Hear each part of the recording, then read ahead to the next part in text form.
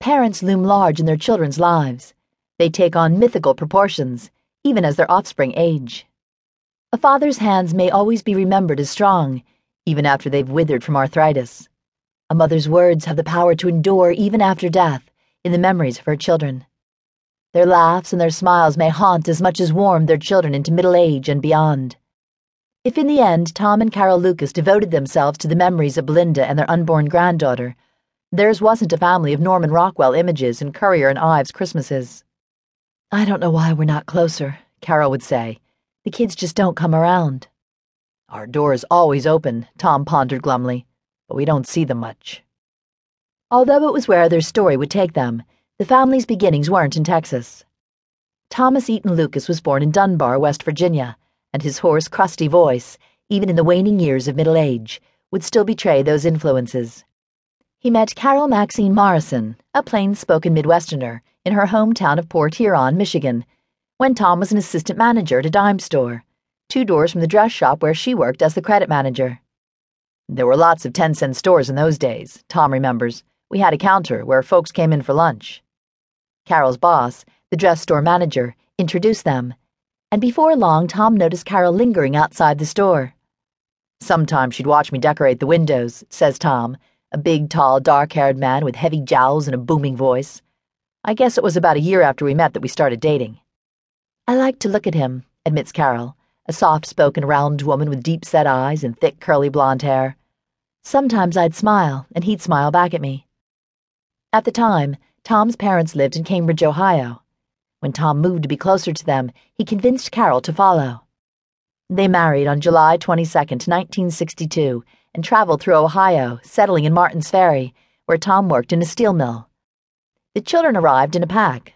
First Brian, followed by Barry, and then Brent.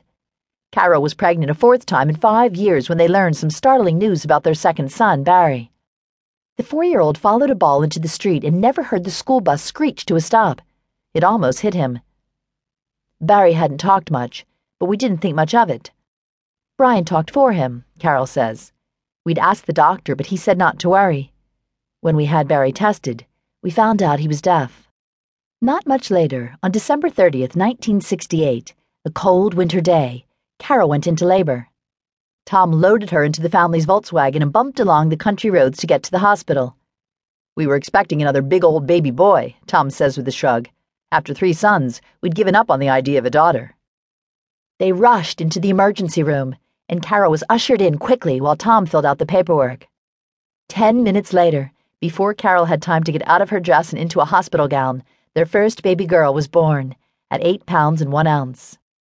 Through all 3 boys, Carol had the name Brenda picked out, just in case they had a daughter. Now she held Brenda Therese Lucas in her arms. Carol didn't pay a lot of attention to the fact that the doctor continued to push on her abdomen and that the nurses hadn't left the room. In the days before routine ultrasounds, Carol didn't know another surprise was in the offing. She'd never been told she carried twins. But 8 minutes later, a second perfect pink daughter entered the world, a bit smaller than her older sister at 6 pounds, 1 ounce. Both infants were healthy. "Here's your number 2, the doctor said, holding up the baby. "I was shocked," Carol said, "absolutely shocked." When the doctor came out to talk to the nervous father, he asked Tom, "What was it you wanted?" "Well, Carol wanted a girl, but if it's a boy, it's okay with me," he answered. "Well, your wife got her wish," the doctor said, and before Tom could get excited, the physician added, "and she got 2 of them." "I got weak in the knees and thought I was going down," Tom says with a laugh. "I threw my wide-brimmed hat in the air and I whooped and hollered." Carol had named the other 4 children, and when she held her final child in her arms, the proud mother came up with yet another B name. This one, Belinda Tracy Lucas. From the moment his parents brought his twin sisters home, Brian, who was 5 at the time, would remember being enthralled with them. He held them, especially Belinda, the smallest, helping to soothe the girls when they cried. He couldn't say Belinda and struggled with Tracy, ending up calling the youngest sibling Katie Doo-Doo. When she got older, Belinda would reference her position as the last born in the Lucas family lineup and nickname herself Number 5.